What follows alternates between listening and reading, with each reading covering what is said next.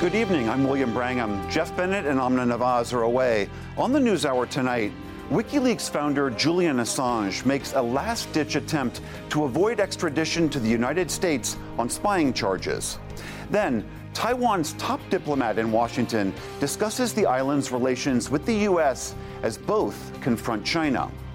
We trust that we will continue working closely with the U.S. administration as well as Congress so that Taiwan can get, under circumstances, the best defense capabilities. And a look at the presidential race as President Biden breaks a fundraising record and Nikki Haley tries to gain ground on Donald Trump ahead of the primary in her home state.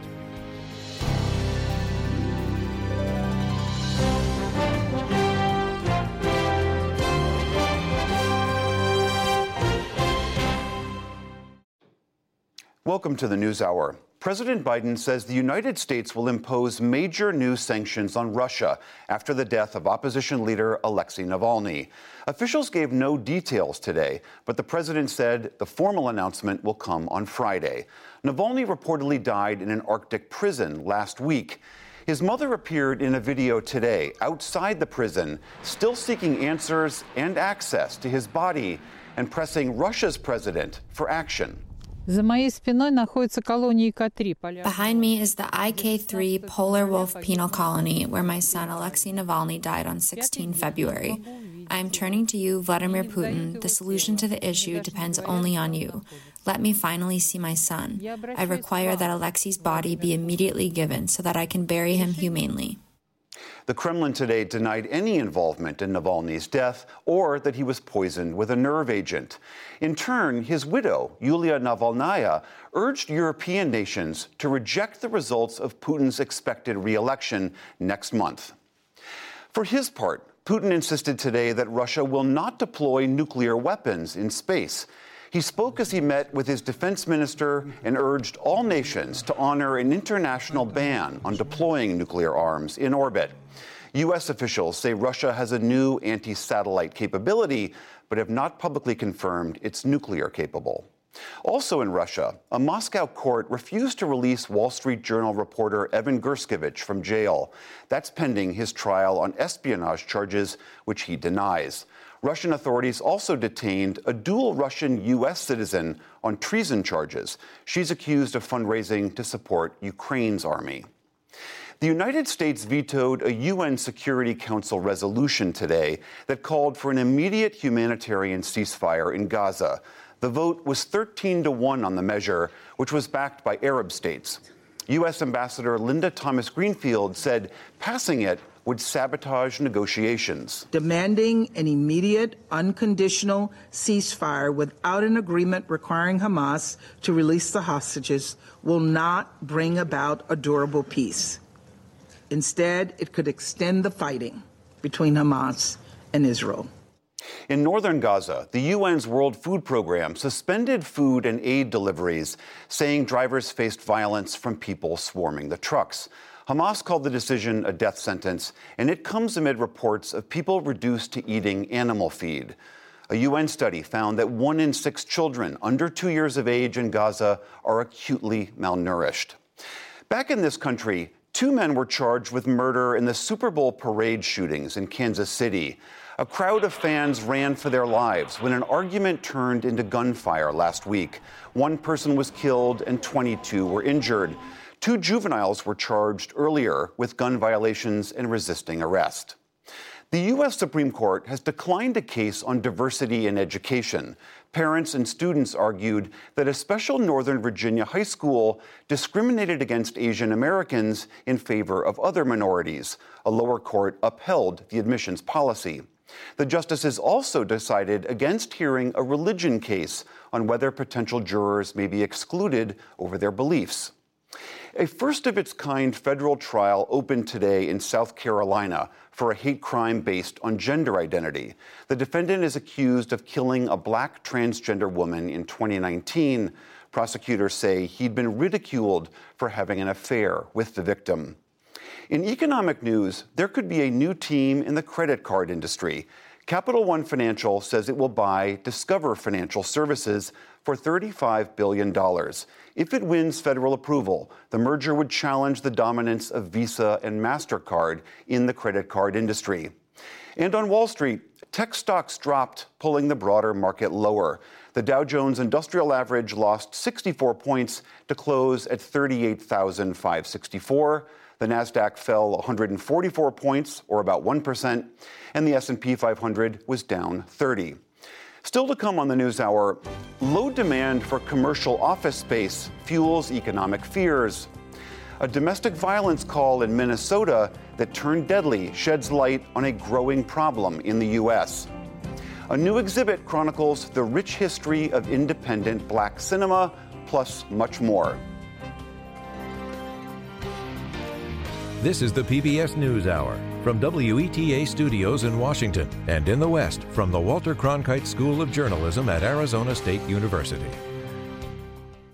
A two-day hearing in a London courtroom began today over the fate of Julian Assange, the founder of WikiLeaks. At stake is whether he will be extradited to the United States on espionage charges.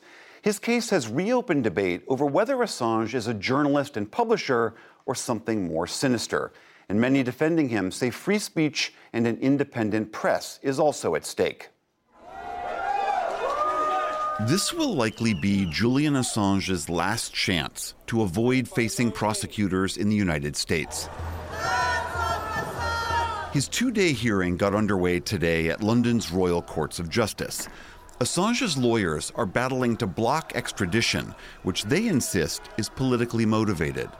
American prosecutors want the WikiLeaks founder to stand trial on 17 charges of espionage and one charge for computer misuse for releasing huge troves of classified U.S. military and diplomatic documents back in 2010. It's clear that it will shape an understanding of what the past 6 years of war has been like, and that the course of the war needs to change. The manner in which it needs to change is not yet clear. They say the Australian citizen conspired with U.S. Army intelligence analyst Chelsea Manning to steal military files and diplomatic cables. The Justice Department is also separately investigating whether Assange has ties to the Russian government, especially after WikiLeaks published internal emails from the Democratic Party that were stolen by the Russians during the 2016 election. Today, Assange's wife Stella compared his case to that of Russian opposition leader Alexei Navalny, who died in a Russian prison last week. It's an attack on all journalists all over the world. It's an attack on the truth, and it's an attack on the public's right to know. Julian is a political prisoner, and his life is at risk. What happened to Navalny can happen to Julian. Assange's legal troubles also include his arrest by British authorities in 2010 after two women in Sweden accused him of rape and sexual assault. 2 years later, he jumped bail and sequestered himself at the Ecuadorian embassy in London, where he stayed around the clock for 7 years. As WikiLeaks stands under threat, so does the freedom of expression and the health of all our societies. The tiny Ecuadorian mission eventually evicted him in 2019, and British police immediately arrested him for his bail violation years before. He's been held in a maximum security prison in London ever since. Assange's supporters rallied outside the court today, demanding his release and hailing him as a whistleblower who exposed U.S. military wrongdoings in the wars in Iraq and Afghanistan. Assange for us, for me, he's a hero. You know, he's an advocate for truth, peace, justice. It's really important that he's free, not just for journalism, but for everyone that's actually walking this planet. His work affects us because he's exposing injustices throughout the world. Should the British court reject his appeal, Assange could be sent to the U.S. immediately to stand trial. If convicted, he faces up to 175 years in prison. For a closer look at Julian Assange's appeal and the U.S. effort to prosecute him, we get two views. Carrie DeSalle is a senior staff attorney at the Knight First Amendment Institute. Her litigation focuses on freedom of speech on social media and digital age threats to freedom of the press. And Jamil Jaffer, he's a former senior counsel for the House Intelligence Committee who also served in the Justice Department's National Security Division during the George W. Bush administration. Thank you both so much for being here. Carrie, to you first. As I mentioned in that setup there, Assange could be facing 175 years if he were convicted on all of these charges. Do you think he should face prosecution here in the United States? No, I don't. I think regardless of whether or not the UK courts decide to extradite him to the United States, the U.S. Justice Department should drop these charges. They're a direct threat to press freedom here because they could be brought against any national security reporter worth their salt. Jamil, what do you have to say about that? Is he a journalist? Is he a publisher, as his defenders allege? Well, a couple of things, William. One, these charges haven't been brought against any journalist ever in the United States because Julian Assange isn't a real journalist, right? He never has been. He's been a hacker his whole life. He doesn't engage in the normal course of journalistic ethics. He doesn't redact sources. He doesn't try to protect the innocent, right? In fact, all of his disclosures have resulted in more journalists and more human rights activists being under threat abroad than ever before. It's his disclosures that have put those very people, legitimate journalists, at risk.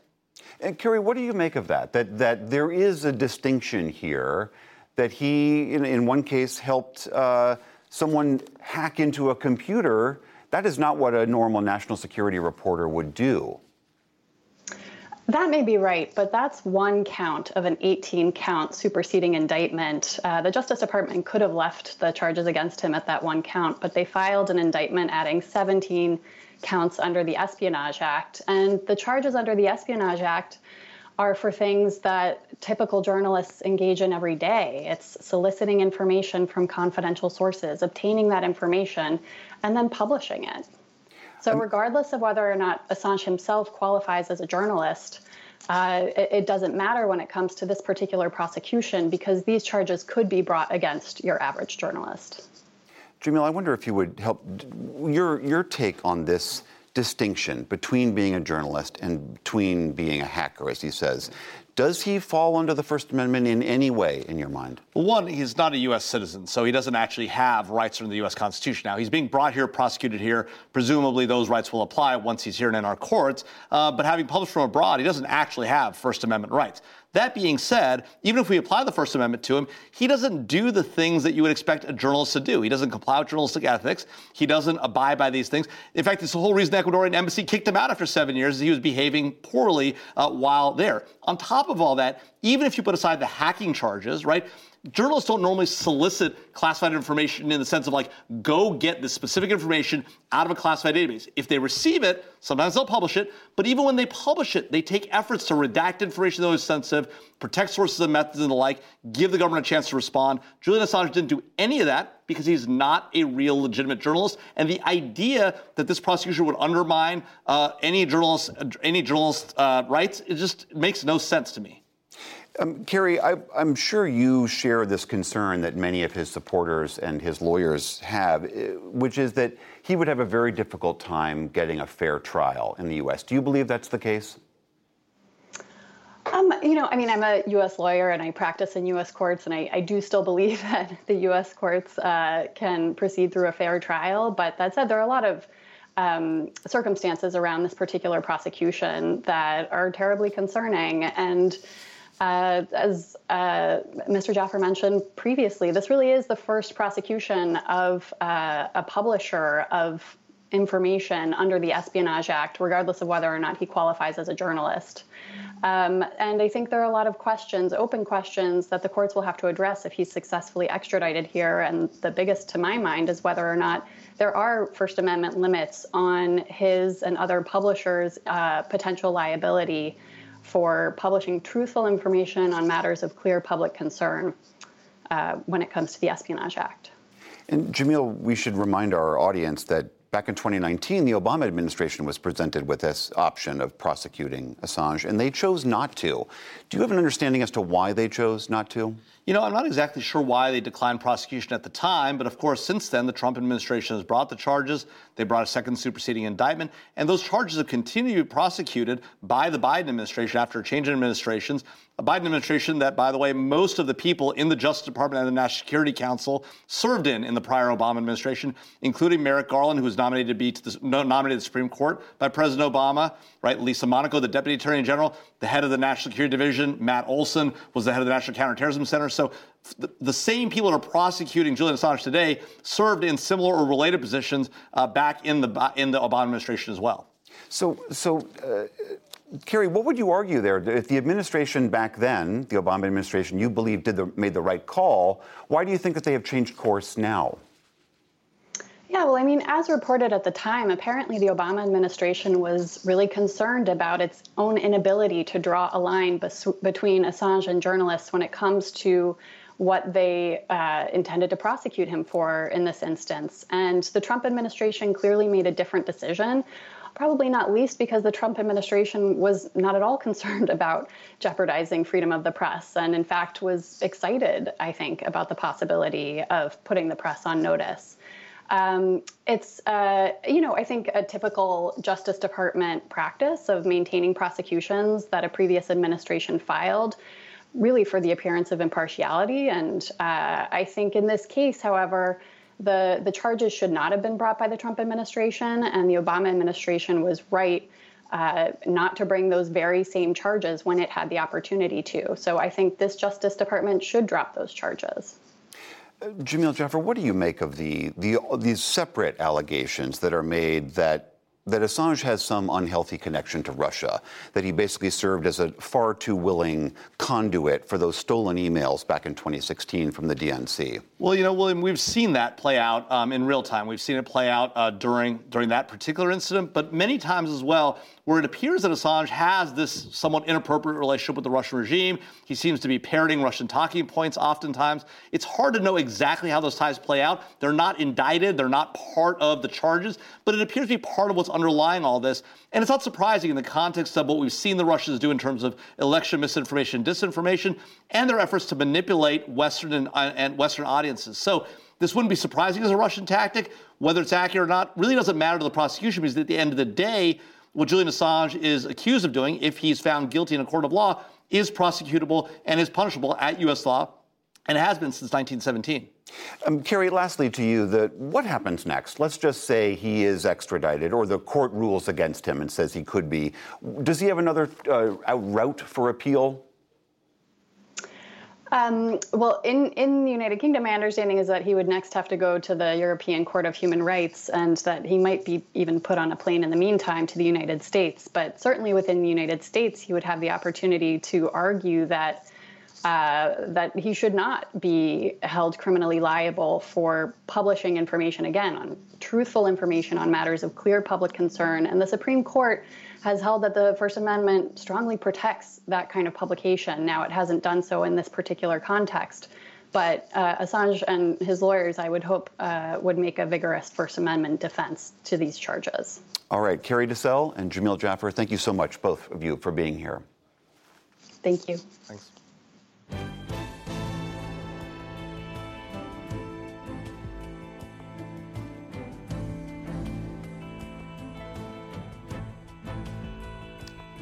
This week, tensions have increased in the Taiwan Strait following incidents near an island involving the Chinese and Taiwanese Coast Guards. It's happening at a sensitive moment in between Taiwan's recent election and the upcoming inauguration of its new president. Nick Schifrin speaks to Taiwan's new representative in Washington for his first broadcast interview. More than any single issue, Taiwan has long been at the center of tension between the United States and Beijing. Last month, Taiwan elected Lai Ching-te, known as William Lai, as president. It is an unprecedented third straight presidential victory for the Democratic Progressive Party, or DPP. Beijing calls Lai a separatist whose election could trigger war. But publicly, Lai has insisted his policy is to retain the status quo. To discuss these issues and the wider relations among Taiwan, China, and the U.S., we welcome Alexander Ta Rui-yu. Taiwan's top diplomat to the United States. Thank you very much, Representative. Let's begin with some recent tension in the Strait. Last week, 2 Chinese nationals died when their boat capsized while it was being chased about 1 mile from the Taiwanese island of Kinmen. Today, Taiwan drove away a Chinese Coast Guard boat after yesterday the Chinese Coast Guard actually boarded a Taiwanese tourist boat. Right. What is your concern that these incidents could escalate? Well, we've always strived for status quo in the Taiwan Straits. The incident that you just mentioned, it's a concerning trend that is happening. They're the ones who are changing the status quo by changing all these incidents. They talk about red lines, say, oh, you shouldn't cross the red line because this is a fundamental issue for the People's Republic of China. But they're the ones changing the red lines. They draw the red lines constantly on a different line. And that is a concerning trend, including the one in Kinmen. There's also diplomatic pressure. After the election, the Pacific island of Nauru traded its recognition of Taipei for Beijing, leaving you with only 12 diplomatic allies. That's 10 countries that have switched from Taipei to Beijing during the term of President Tsai. Why do you believe Taiwan is losing so much recognition? Well, on Nauru's case, it was mainland China's punishment to the Taiwanese people for choosing the candidate they did not like. But we will not go challenge or go race with mainland China on a dollar diplomacy. People of the Republic of China promises these countries a lot of benefits, a windfall of economic benefits, airports, roadways, housing, etc. But in most of the cases, they go unanswered after they switch sides. Beijing has recently unilaterally adjusted a commercial flight path. Exactly. I'm going to show a map right here. Yes. Closer to the median line in the Taiwan Strait, essentially normalizing the flight of Chinese civilian aircraft closer to Taiwan. Why is that so concerning to Taipei? Well, first of all, their measure was unilateral, and they should have consulted with Taiwan the way they consulted with Taiwan back in 2015 when M503 was established. It increased dangers of national security for us because their planes are flying closer to Taiwan, but also increases dangers for civilian civilian air routes because he's encroaching on our airspace, and they should have consulted with us first. I have a question about whether Taiwan trusts the United States. We looked at a poll that shows over the last few years, Taiwanese trust in the United States has dropped from 45% to 34%. And of course, we're all watching where Congress has not been able to send aid, mostly to Ukraine, but also to Taiwan and Israel that the administration has promised. The leading Republican candidate in the election, of course, is promising or is vowing that he will not stand by promises to NATO. Do you trust that in the future the U.S. will stand by whatever promises it makes to Taiwan? Well, the recent definition, whenever people talk about Taiwan-U.S. relations, the most often used term is rock solid. And I would say that the support that the Republic of China, Taiwan, we get from the United States is bipartisan. And it's very heartwarming that the Congress has, the last session, passed over 60 resolutions or acts in favor of Taiwan. United States is having elections in November, and we're trustful that whoever wins the election, the new administration, this bipartisan support for Taiwan will continue to be.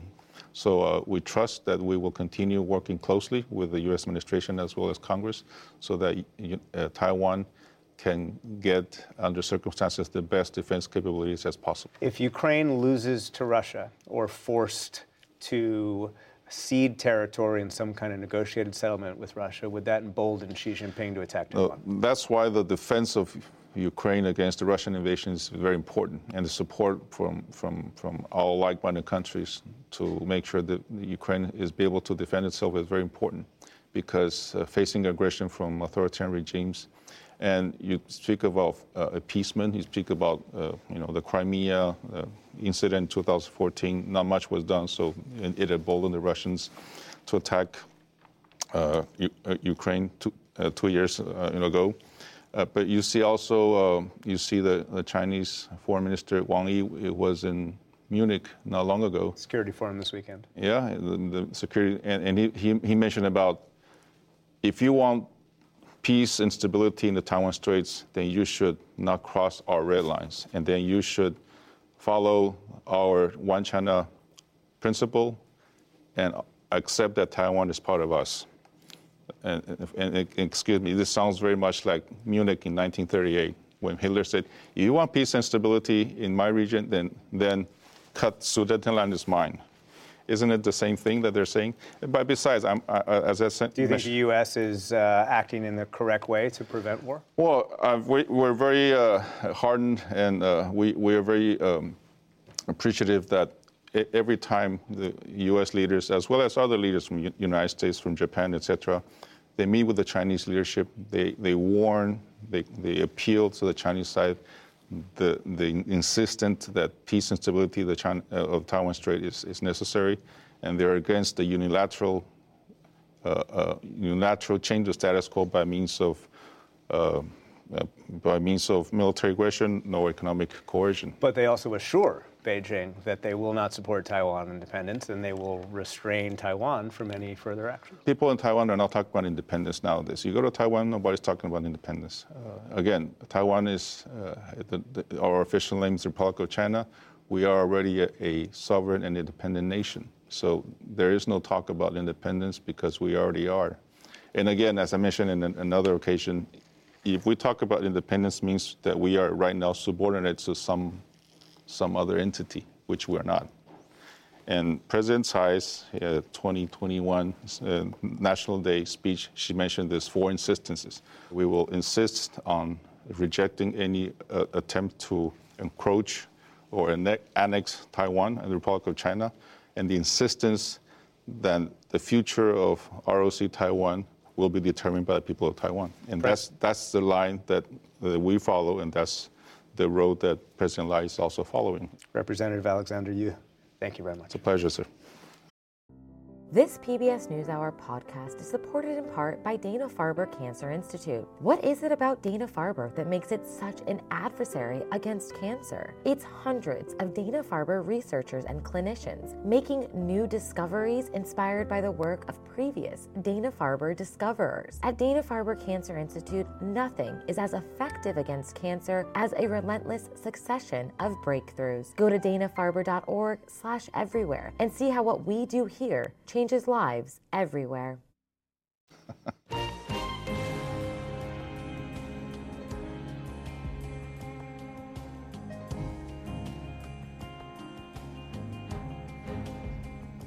Former UN Ambassador Nikki Haley today vowed to stay in the Republican primary even if she loses Saturday's vote in her home state of South Carolina. Haley's decision comes despite not winning a single primary race thus far, and as President Biden's campaign prepares for an expected rematch with former President Trump. To discuss that and other news in the 2024 election, I'm joined by our political correspondent, Lisa Desjardins. Hi, Lisa. Hi.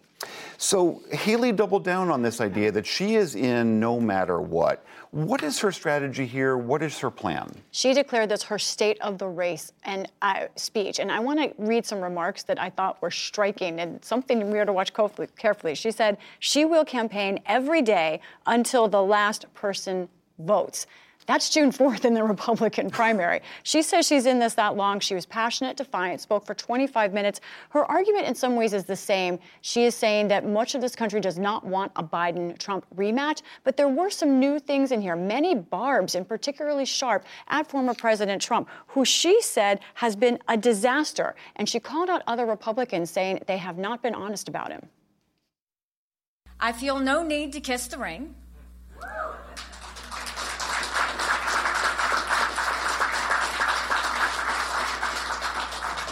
I have no fear of Trump's retribution. I'm not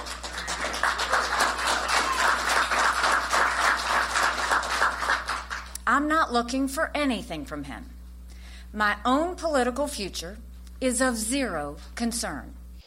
The Trump team, meanwhile, however, sent out a memo today saying, in their view, the campaign will end Saturday. Of course, Haley says the opposite. When will it end is the question everyone wants to know. I spoke to one of Haley's former competitors, Asa Hutchinson, who has now endorsed her.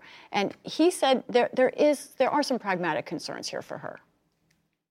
You don't have to win, but you have to show that you're mounting a significant challenge. Then that takes you to Super Tuesday, and you have to have a strong enough showing in South Carolina to showcase to the donors that you've got a shot at this and that you can turn this around. Haley right now is running off of fuel from August when she had those big debate moments and she brought in a lot of money. So she needs to keep doing that to really keep going. Meanwhile, as those who watch the program know, I worked in South Carolina politics for a while, and I spoke to many of my sources down there. They do see perhaps a way that she can make up a little bit of ground, close the gap. No way. But what everyone is saying to me, including our team on the ground, producer Layla Karan, Ian Cousins, who are returning today, they said there's just a real lack of enthusiasm. They were at a Trump event today, William, that only had 70 or 80 people to greet him. That is a low number. Low turnout is good for Haley, by the way, on Saturday. I mean, but Asa Hutchinson mentioned this, that money is critical. Where do the candidates stand on that front now? This is where we bring in President Biden. He actually had some record-setting numbers. News Today, his campaign says they raised $42 million in January. That is a record for a Democrat at this time of year. So let's look at everyone, starting with the Republicans together. Haley and Trump, the last figures we had from both campaigns were at the end of last year. Haley with $14 million on hand, Trump with $33 million on hand. The equivalent for Joe Biden, end of last year, was $46 million. So that is good news for Democrats. We have not heard about Trump's latest figures, which makes you question how well he's doing with that. There is another factor for former President Trump. Two PACs, major PACs supporting him, reported that they actually spent $55 million in legal fees for him, and that is before his trials really start. His criminal trials, I should say. Right.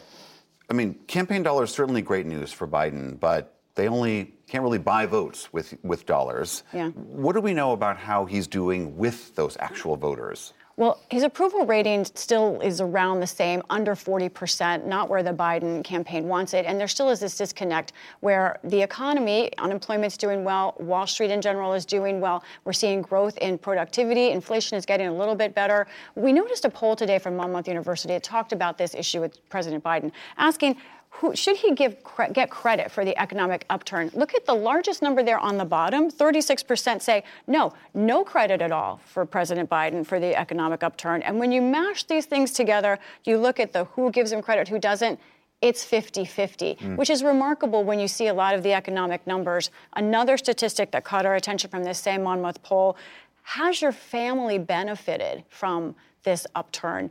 Look at this. You see about third of this country say they have benefited, but look at that, 64, two-thirds of this country say they still have not benefited. And William, looking at this, maybe the question isn't how much have you benefited, but who? The folks who said that they did not benefit much at all, the largest group there, the significant difference there was folks earning under $50,000. Traditional Democrats, they just aren't seeing any gain. Lisa Desjardins, thank you as always. You're welcome.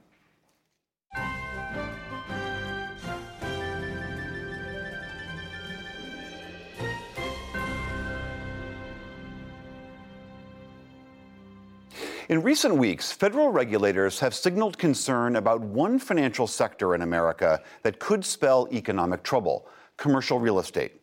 Decreased demand for offices, coupled with high interest rates, have put some serious pressure on leaseholders and smaller banks in particular. Economics correspondent Paul Solman reports from San Francisco.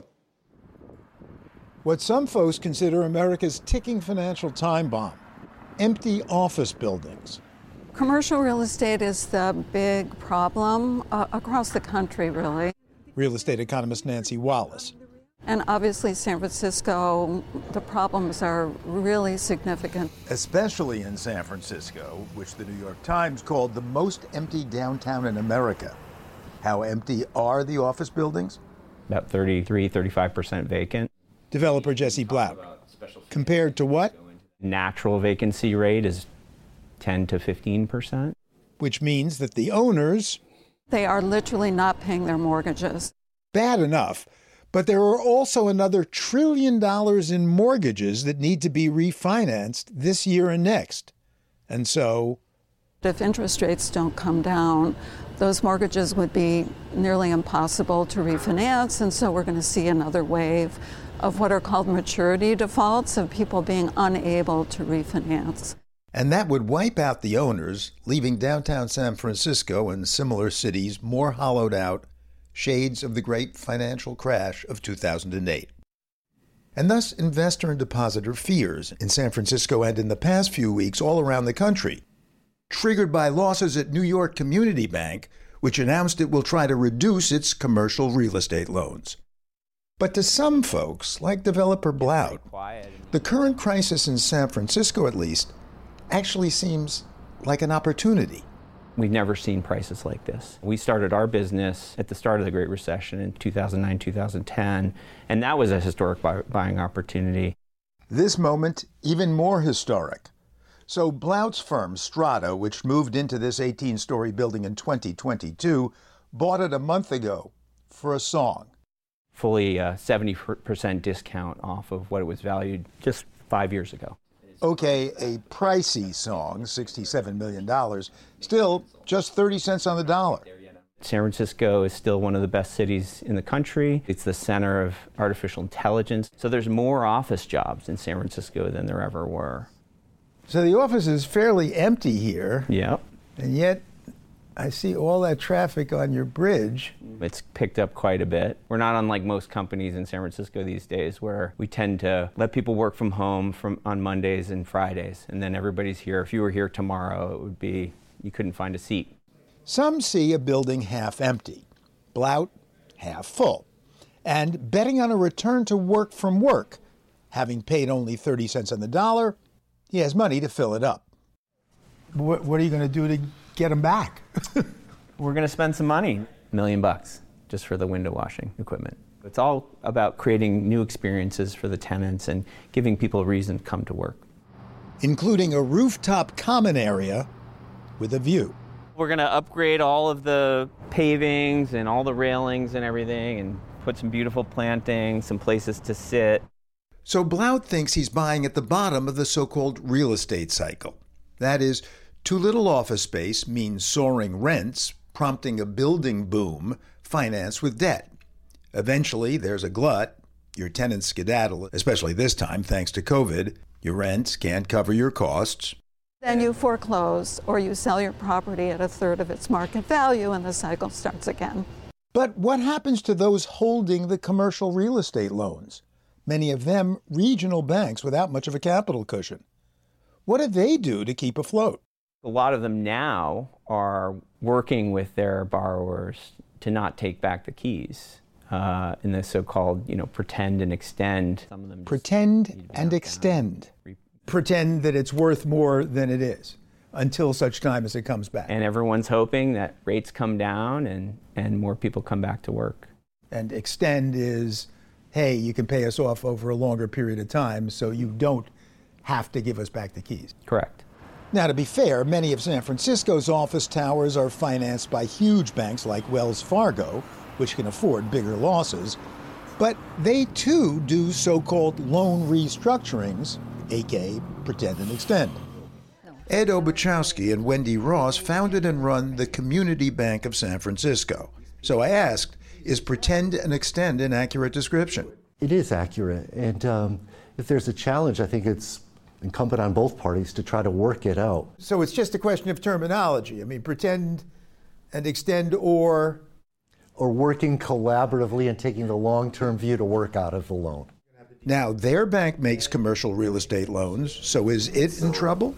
Maybe even headed for collapse like nearby Silicon Valley Bank and First Republic not so long ago?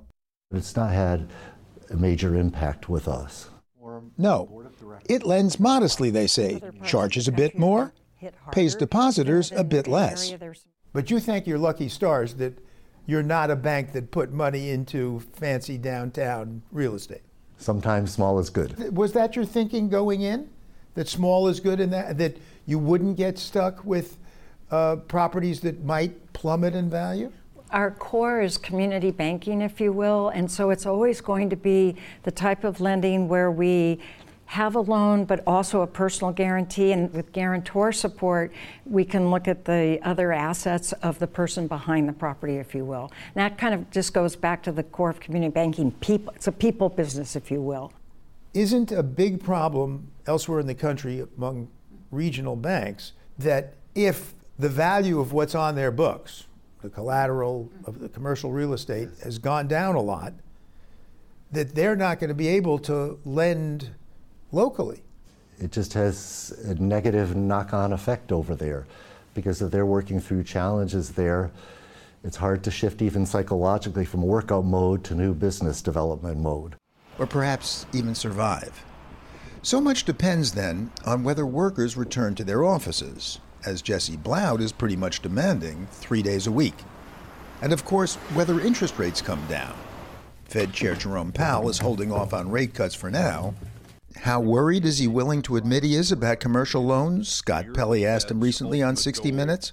We looked at the larger banks' balance sheets, and it appears to be a manageable problem. There's some smaller and regional banks that have concentrated exposures in these areas that are challenged. But of course, how can the head of the Fed say there is a crisis, or even could be? Okay, you'd like the bottom line, right? On Powell's prognosis, Bloud's investment, San Francisco, commercial real estate and its lenders. Well, time will tell has become such a cliche, we can't sign off with it anymore. But let's face it, time will tell until the next real estate cycle, that is. Hope to see you then. Paul Sulman for the PBS NewsHour, back home from San Francisco.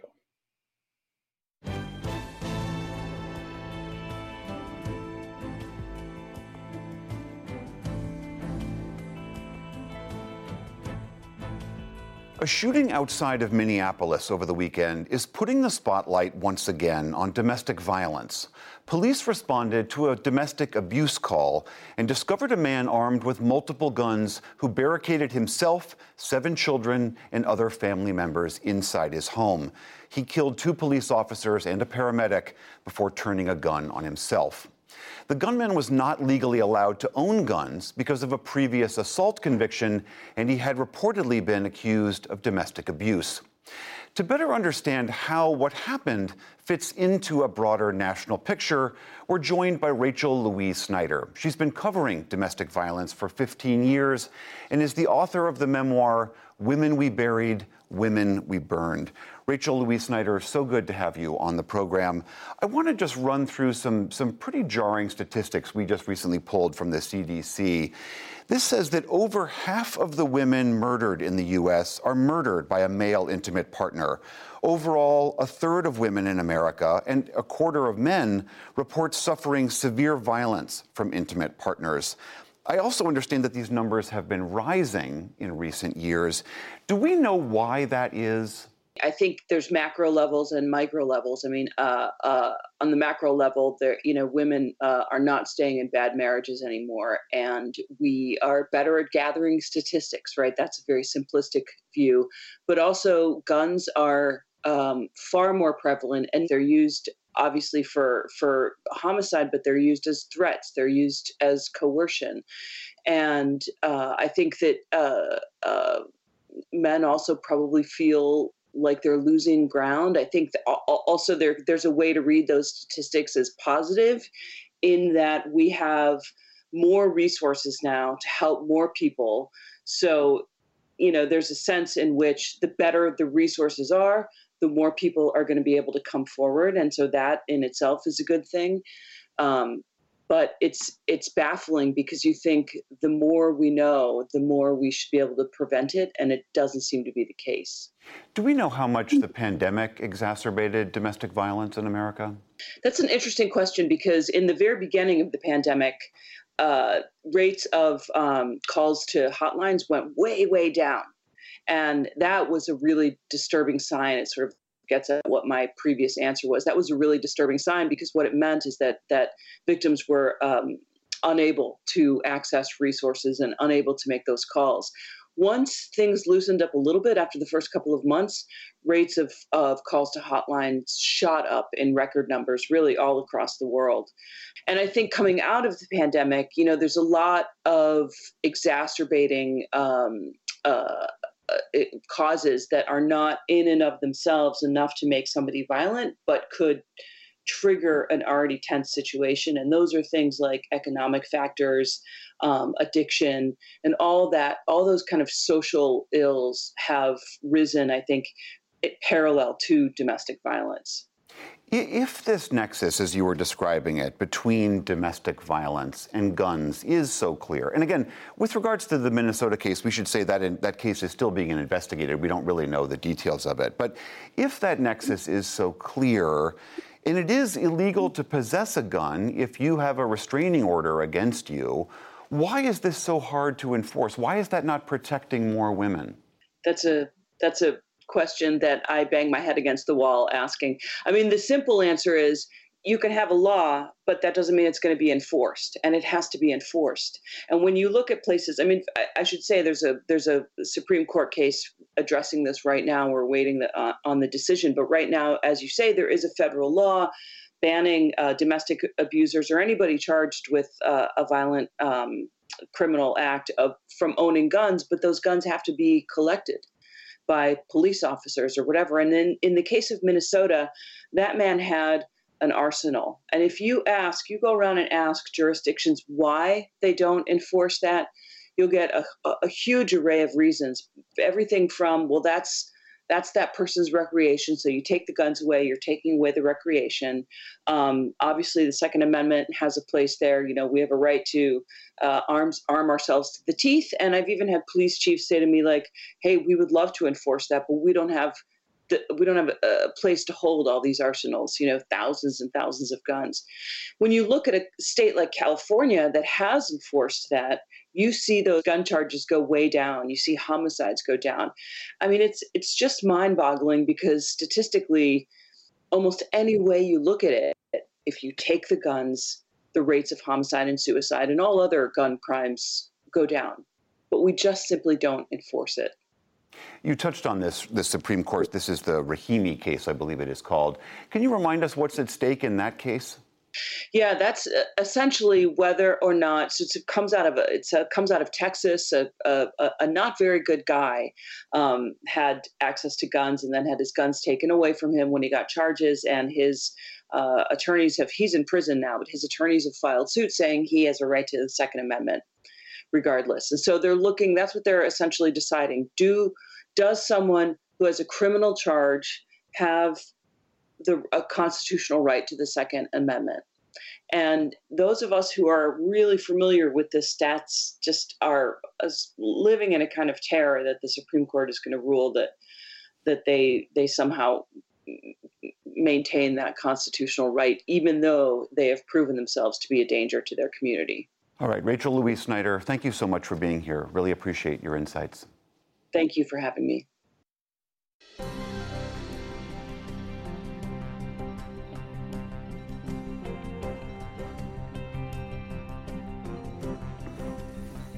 Film buffs will frequently cite Citizen Kane or Gone with the Wind as early classics. But a new exhibit at the Detroit Institute of Arts seeks to showcase lesser-known Black filmmakers and actors who have a rich history of their own. Jeffrey Brown has the story for our Arts and Culture series, Canvas. Regeneration, a silent film released in 1923, was a romance set in the South Seas, featuring an all-black cast. It's just one of more than 500 so-called race films produced for Black audiences between 1915 and 1950. There was an African-American sort of cultural production, folks working in front of and behind the camera, using the tools of modern technology to create these visual stories. This is a parallel history that has been overlooked, yet still has been critical to the ways in which we understand film history. Co-curators Rhea Combs and Doris Berger uncovered this parallel history of Black film in an exhibition originally presented at the Academy Museum in Los Angeles, now at the Detroit Institute of Arts. Covering the first 73 years of black cinema, the exhibition takes its name from that 1923 silent-era film, which survives only in a heavily damaged 11-minute fragment. Elliot Wilhelm is the DIA's film curator. We can see a portion of what it was, but we can also see in a physical way the neglect and the decay that happened to the film. And in a way, it's a metaphor for what the exhibition is about, the erasure of the past. On display, surviving evidence of this overlooked history, documents, costumes, film clips, and vivid posters, like this one for the 1939 film Reform School. What is really stunning is the actress, Louise Beavers, is mostly known in Hollywood films in supporting characters. Hollywood offered black actors and actresses most often butlers and mammy roles. But in this film, she's not playing a supporting character, but the main character. She is the star of the film. She is the boss of the prison and would like to see a prison reform. A very topical story to this day. It means to change from bad to good, to make better morally. Reform School, in fact, was released the same year as two film classics, Gone with the Wind and The Wizard of Oz. But it was long believed to be lost. Now it, along with three others, has been fully restored and is part of Regeneration's accompanying screening series. We can wax poetic about films like Gone with the Wind, but at the same time we had other works taking place like Reform School. These films highlight that African American experiences are not a singular story. The exhibition does reckon with the pervasive racial stereotypes in early films, including the minstrel performances of Burt Williams, who starred in the unreleased Lime Kiln Field Day, the earliest surviving feature film with an all-black cast. And the exhibit juxtaposes its film artifacts with the work of contemporary artists. Here, Kara Walker taking on Harriet Beecher Stowe's Uncle Tom's Cabin, which also became a 1903 film. She is providing us another way to look at this work. She's interrogating it. She's challenging it. The early cinema section of Regeneration ends in 1915, the year a technically innovative but deeply racist film was released. Just seeing in person this invitation to the White House for the premiere of Birth of a Nation is really emotional for me. Danielle Aliska, a Detroit-based filmmaker visiting the exhibition, found inspiration for her own work amid the hard truths of history on display. But if I could take anything from this particular film is that it had such a wide impact on people and made them do things. And I just think about my own films and how I can utilize my films in a positive way to impact my people. Long ago, the power of films also drew in Madeline Anderson. We went to the movies practically every week, and I saw that there was something wrong with this picture. Black people were always presented in pejorative ways. They were always lazy, not too smart, happy to do anything that their masters said. And at first it made me angry. And then it made me sad. And then as I grew older, it made me want to do something about it. And that meant becoming a filmmaker yourself. Exactly.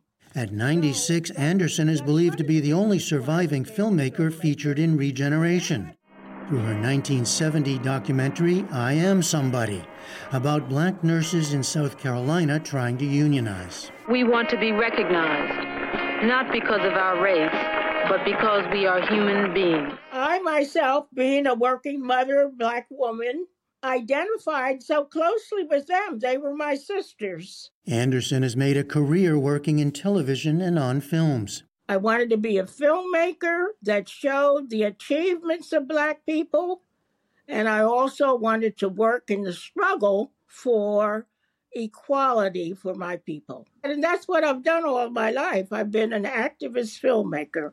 And she's still at it, about to go into post-production on a film about her own life. Despite so many structural challenges, people still felt compelled and they still felt inspired to do this work.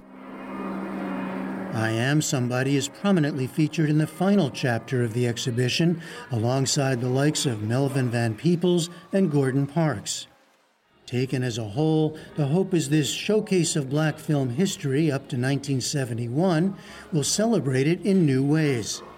For the PBS NewsHour, I'm Jeffrey Brown. And that's the NewsHour for tonight. I'm William Brangham. On behalf of the entire NewsHour team, thank you so much for joining us. This PBS NewsHour podcast is supported in part by Wondery. In the decades before the Civil War, slavery's grip on America tightened. But soon, a diverse group of abolitionists, both black and white, began to construct a clandestine path to freedom for the enslaved. The Underground Railroad. Fugitive slaves and anyone helping them faced terrible violence and even death if caught. But for those brave enough to risk the journey, the Underground Railroad offered a path to the northern states and Canada, where their freedom was assured. Hosted by Lindsey Graham, Wondery's podcast American History Tellers takes you to the events, times, and people that shaped America and Americans, our values, our struggles, and our dreams. Follow American History Tellers on the Wondery app or wherever you get your podcasts. You can binge this season American History Tellers, The Underground Railroad, early and ad-free right now on Wondery Plus.